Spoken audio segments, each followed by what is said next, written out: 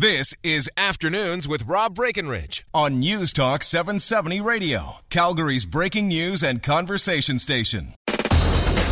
You've heard the headlines. Now get the rest of the story.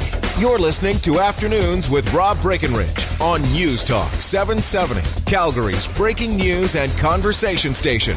Join in at 974-8255. Out of town, call toll-free 1-800-563-7770 or text 403-974-8255. All right, here we go. Welcome to this hour of the program. It's Rob Breckenridge with you on a Tuesday afternoon. 403-974-TALK is the way to reach us. Got some other news to get to. We will talk hockey after 2:30. Scott Stinson from the National Post. Good news story, I think, for Canadian hockey fans. We get 5 of 7 NHL teams in the playoffs this year. It's a big jump from 0 last year. We'll get his thoughts on the playoffs and how he thinks those Alberta teams might do. So that's coming up a little bit later on. But off the top in this hour, and sometimes in the office, we can get talking about things, knock some ideas around. People have opinions on things, and sometimes it can kind of turn into a segment. And it was something that happened in our little neighborhood here, where Corus Central is, that got us talking about parking. One of the streets near our building was previously just an anything-goes kind of street, I guess. Now it's a 2-hour parking. So the question, well, how does that happen? Who makes that decision? Is it based on complaints from the public? Is it based on a whim? Because obviously, if you go around Calgary, there are some streets you got to pay to park. Some streets you're not allowed to park on unless you're a resident. Some streets are 2 hours. Others are, hey, park here whenever you want to park here.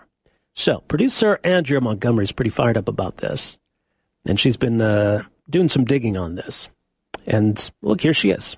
Yeah, so I think How you doing, by the way? I'm okay. How's your day going? I'm fired up. It's going okay. Should be fired up.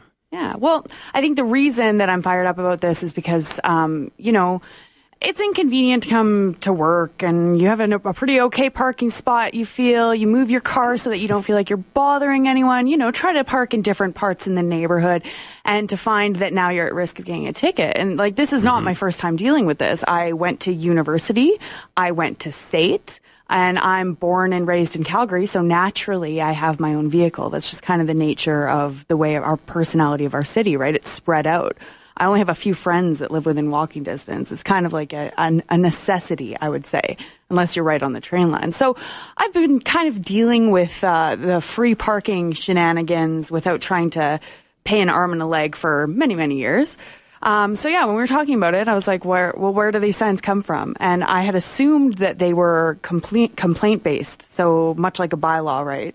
They'll only ever put up a sign if there's a complaint. I spoke to the director of Calgary Roads, Troy McLeod, and here's a little bit of what he had to say about it. How is it decided where these new parking signs go? What kind of a process is there behind the scenes? What happens is we look at a street and how busy the street space is related to parking. So if we're in the order of 90% on a period of time, say from 6 in the morning till 9 a.m. or 3 in the afternoon till, say, 6 p.m., if that road is full of vehicles, then we look at a different way to manage the space. So in some cases we have a 2-hour parking restriction. In other cases we have paid parking as part of the management tool. Okay, so wait. You are watching these roads, so I imagine you just have kind of surveying type people go out, and if there's a high demand for parking, you add a 2-hour parking sign? Correct. So what would happen, say, in a road that has an unrestricted on-street parking, vehicles could be there all day, and they're parking, not moving and not having any kind of flow as far as turnover. What we need in these commercial spaces, so if you had a business adjacent to this area and a vehicle is parked there all day, you're not getting the turnover you need to effectively operate the business. So that's how we try to manage a space, is to make sure that we accommodate the short stay parking needs. And then if there is a long stay demand, so say in a residential area, we wouldn't be putting, typically in a suburban area, we wouldn't have parking restrictions unless there was a facility nearby, such as a hospital. And if there were, then there'd be parking infiltration from a high demand generator like a hospital, and we would have parking restrictions. So that kind of just boggled my mind a little bit, that the city looks at places and they say, oh, wow, there's a lot of people parking here. We should restrict that. Because I get the sense with my experience with Calgary parking, first, it's way too expensive. And then they're very heavy-handed about where these signs and restrictions go. I did speak to Troy a little bit more about my example of SAIT. Because if you have been a SAIT student, you know the only place to find free parking in the residential area is about 3 kilometers. You have to walk past North Hill Mall, keep walking. There's a little ice rink over there. And in minus 30, you may as well, I used to park way past there and then hop on the train just to get to from Lionsgate to SAIT station when it was cold out. And it seems to me like these signs just keep going wider and wider out. And in my brain, that doesn't make sense because as a SAIT student, I would park my car while residents were at work. My car wasn't there for longer than 6 hours, maybe 7 hours, maybe a bit longer if I was having a crazy day. But it does, in my brain, the logic is that it's not in anyone's way. I'm not causing a constant problem. So I talked to him a little bit about that balance, and here's what he had to say.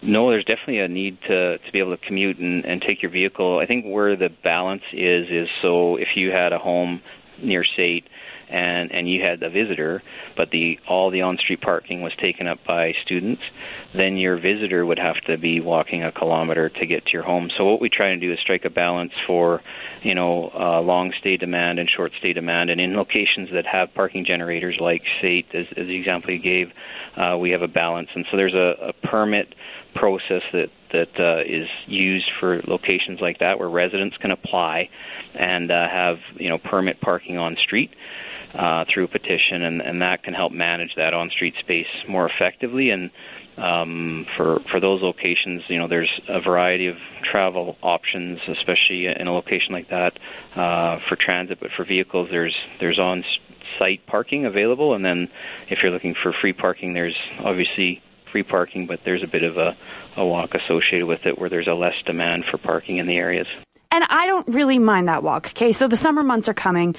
Here near Chorus Center, I understand they've put these 2-hour signs up because a lot of businesses, there's a lot of people that work in this building. And by having all of our traffic kind of congested around the building, that does make it hard for some of the businesses that would have a higher turnover of customers downstairs. But what it is doing is I'm going to continue driving to work.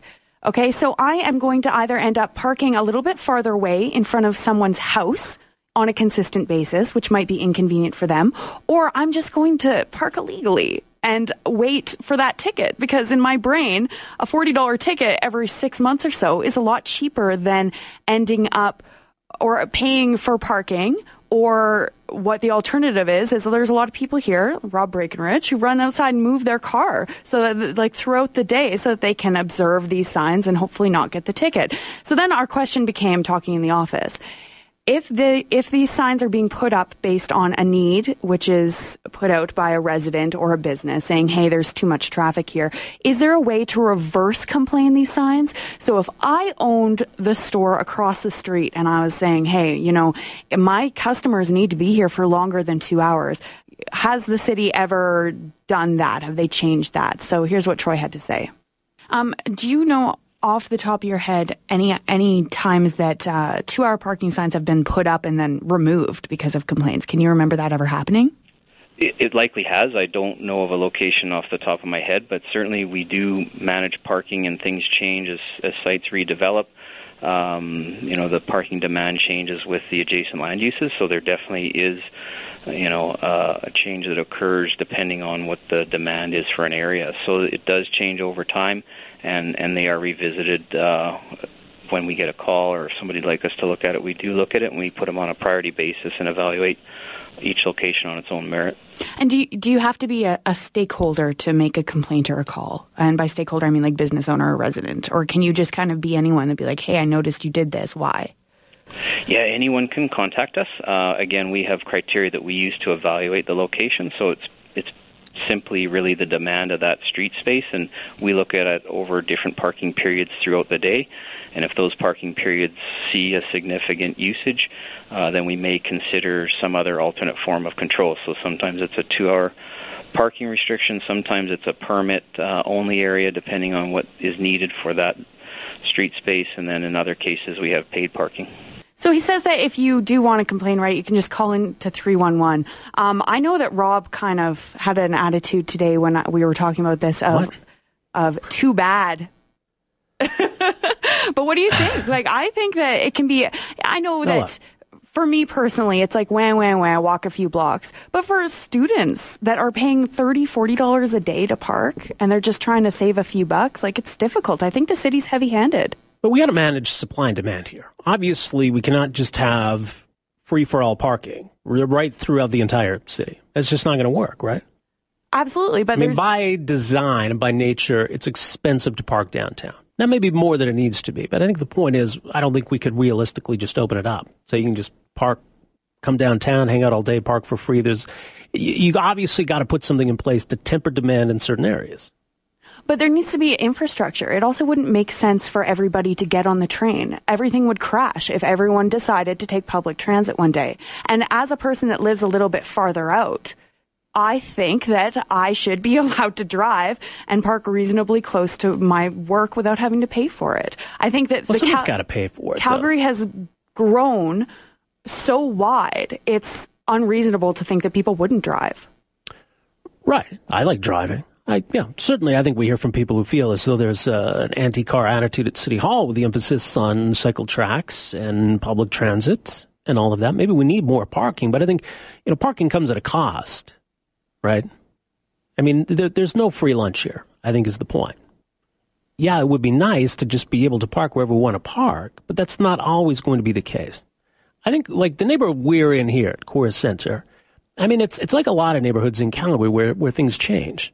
And maybe what was once more of a residential area now becomes kind of a mix of business and residential. So you're trying to manage that. I think there are some businesses here who want to make sure that they've got somewhere where their customers can park and come in and buy something or stay for lunch or coffee. And then you got the balance of people who live in the neighborhood who want to park and also people who got to come work at these businesses who also need to figure out where they're going to park or how they're going to get to work. So I don't know how you balance all of that. I think it just needs to be held back. I think that sometimes the city puts up these signs before there's a problem.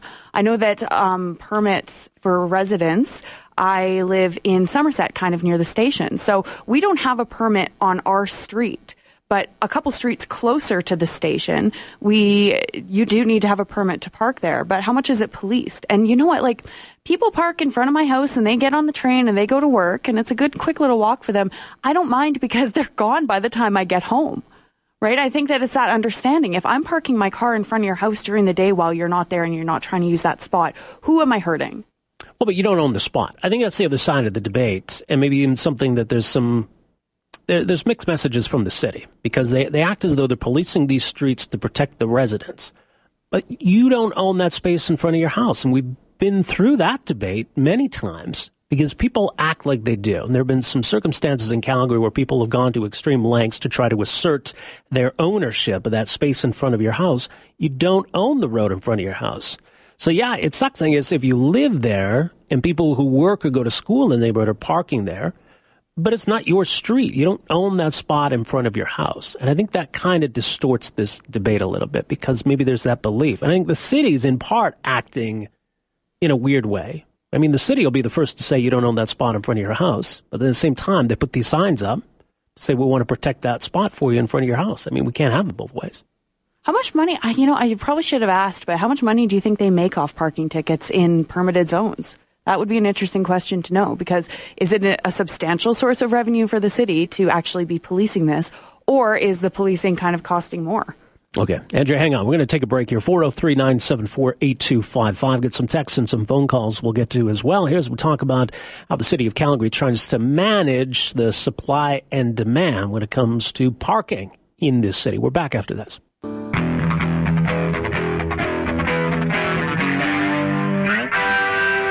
All right, welcome back. Afternoons on News Talk 770. Rob Breckenridge here alongside. We got producer Andrea Montgomery in studio with us. And we're talking about parking in the city of Calgary. And what can often seem like a random and arbitrary approach from the city of Calgary to assign different designations to different areas. Some streets, anybody can park anytime they want. Others, it's 2-hour parking. Others, it's paid parking. Others, it's restricted parking. And so at least, getting the city to explain how that works and how they make those decisions. Part of what we're trying to do here. Now let's go to the phones. I want to get some phone calls in here. We'll say good afternoon to Ron. Ron, how you doing? The city is random at their parking. I mean, there's a new building on 50th and Elbow, Britannia Crossing. There's a pub, a bridal shower center, a dry cleaner gift store, a blind store, and a coffee shop. Mm-hmm. And when the contracts were signed for 5 or 10-year leases, the map showed on-street parking around the perimeter of the building. And a year after the leases were signed, the city came in and put signs up all around it, no parking. So in the meantime, the coffee shop has gone out of business, lasted 6 months, without any consultation at all with the building owner or the business owners. And they've been hounding them since that, and they just won't budge on it. Wow. Yeah, so they're not very business friendly. I mean, they can't just make arbitrary decisions on parking without any consultation and put businesses out. I mean, that coffee shop probably will never be leased the way it stands now. Yeah, there you go. Ron, appreciate the phone call. All right, thank you. Yeah, that sounds crazy. Okay, let's see what Susan has to say. Susan, go ahead. Hi, Rob. You've got a great topic today. My son attends Crescent Heights School, which is his catchment school. Because he's not in grade 12, he cannot park in the student parking lot. Because he does not live in the adjacent neighborhood, we can't get a permit for him to park there while he's attending classes.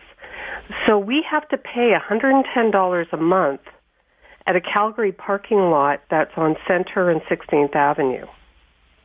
This is so unfair. It's his neighborhood school. So, Susan, what would you say if someone said, why doesn't he take the bus? Why isn't he just taking the train? Why does he get to drive to school? Well, he gets to drive to school because he's involved in so many school activities that busing does not accommodate. Interesting. So if he wants to take public transportation to school, he has to be on it at 8:15 and to get to school, and then he has to be back on the bus by 3:40 to get home. I think that's the story with a lot of people, because personally I avoid taking the train because it just takes so much longer. It adds hours to my day when I could be doing other things, and I think that's a reality of us being such a wide city. And when is he supposed to do his homework? And yes, he is fortunate that he does have a vehicle, but at the same time it was taking time out of my husband and my day, we work, to drive him to and from school to accommodate the lack of busing. So the residents of Crescent Heights, I think, should be open to the idea of giving their catchment students the opportunity to park in the neighborhood that their catchment school is located in. Yeah, there you go. Susan, appreciate the phone call. A couple texts coming in here. Let's see. This one says, the city's policy doesn't work. My fiance lives by Saint, and it's near impossible to park around there. They have permit streets and limited hour spaces, but it doesn't accomplish the objectives that the guest outlines. They're especially near places like hospitals that are extremely expensive, or universities where most students don't have money for outrageous parking fees. That free parking is impossible to find because it's been limited by signs. What's your sense, though, Andrea, of what the city's objective is here? Is it to try to discourage as much as possible people from parking? Are we trying to protect certain areas, or are we trying to protect residents? Are we trying to protect businesses? I'm not entirely clear, I guess, on what the city's overall objective is and how they deal with this. See, I don't know. And when I asked Troy, when I asked him about that, he said that it was trying to strike a level of balance. Obviously, you can't keep everyone happy. I understand if I live across the street from a hospital, I'm going to get pretty frustrated if I can't park in front of my house. But I also kind of decided to live across the street from a hospital. And I understand having permits right beside C-train stations for that. But at the same token, we do have to consider that this is a city of both commuters and bikers and drivers, and we have to strike a balance for all of the ways of transportation. Otherwise, people are just going to get frustrated. How about this text? It says, Rob, listening to your show on parking, we live a block away from Chorus Center. Granted, we do not own the parking in front of our house. However, it comes down to common courtesy. With the increased density, I can never park in front of our home. I need to tell you, Parking Authority is on our speed dial. We call it every opportunity to report vehicles without a parking pass. Giddy up and use your cycle pass. Yeah, well, you're about to have a lot more cars as they take away any free spots around here, because that's something, right? Now that there's less available free spaces here, the density is going to move out of vehicles. We used to all just be focused around Core Center, and yeah, it was a little packed. But slowly but surely, these vehicles are now going to be in more random places around the neighborhood, inconveniencing other residents. Now, this is interesting, too. Someone here says, I live in Sunnyside, and every day I see multiple people parking with the permit and then leaving after work, never to return until the next day. So it's very easy to get these permits to enable you to park. I didn't know that. I don't know what's involved in getting one of these. That woman who called in said that they tried to get one for her son. Goes to school in Crescent Heights. And someone else, by the way, says a large percentage of the homes around Crescent Heights are multi-million-dollar homes. There's no way they'd ever allow high school students to park in front of their houses. Who knows what those high school students are up to? No good. Another one here says the parking situation in the city is almost like having our free time taxed by NYCHA. If we aren't willing to sit on public transit for 3 hours a day, then we must pay.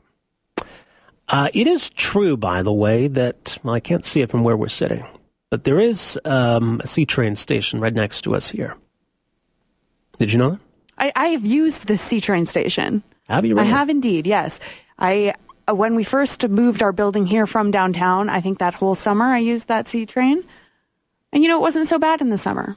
But you know what? Okay, I may sound entitled, but I have saved the money to pay for my own car. I have. You did? And I live in a part of the city where I can afford, because I'm 28. I can't afford to live here, right? So I've paid the money to afford my own vehicle. So I think I have the right to drive it. Maybe not the right to park it in front of anyone's house. No, well, I'll park we all make those choices. I'm going to make that decision, right? Yeah. I have a longer commute to work. That's my choice. So I'm not going to sit here and complain that I have to spend X number of dollars on gas every day, and, gas should be free. And look, I get it. I'm the one who chooses to live as far away as I do and to have the drive I do every day, about 30, 35 minutes to get to work. But that's okay. It's all a balance, right, between where you want to live, the lifestyle you want to have, and then where you work. Because it's true. There's, some lovely places around here. We could all move into the neighborhood if we wanted. Do they have secondary suites near here? I don't know. You can open another can of worms here? I could open a few. All right. Anyway, it's an interesting conversation. Andrea, thanks for stopping by here today. It's good to see you. Yeah, I'll see you in like half an hour. Your show's done. Eh? Yeah. All right. So there you go. It's at least an interesting question to ask, regardless of where you come down on this. Are you someone who parks? Are you someone who lives? Are you a business owner? You work in the area? How do these decisions get made about what streets are going to be classified as? Because it does seem a little random. All right. When we come back from the 2:30 news, we're going to switch gears. We're going to talk about the NHL playoffs that get underway tomorrow. You got 5 Canadian teams this year, including 100% of Alberta's NHL teams in the postseason. Scott Stinson from the National Post joins us in a few minutes. We're back with more right after this. Afternoons with Rob Breckenridge, starting at 12:30 on News Talk 770 Calgary.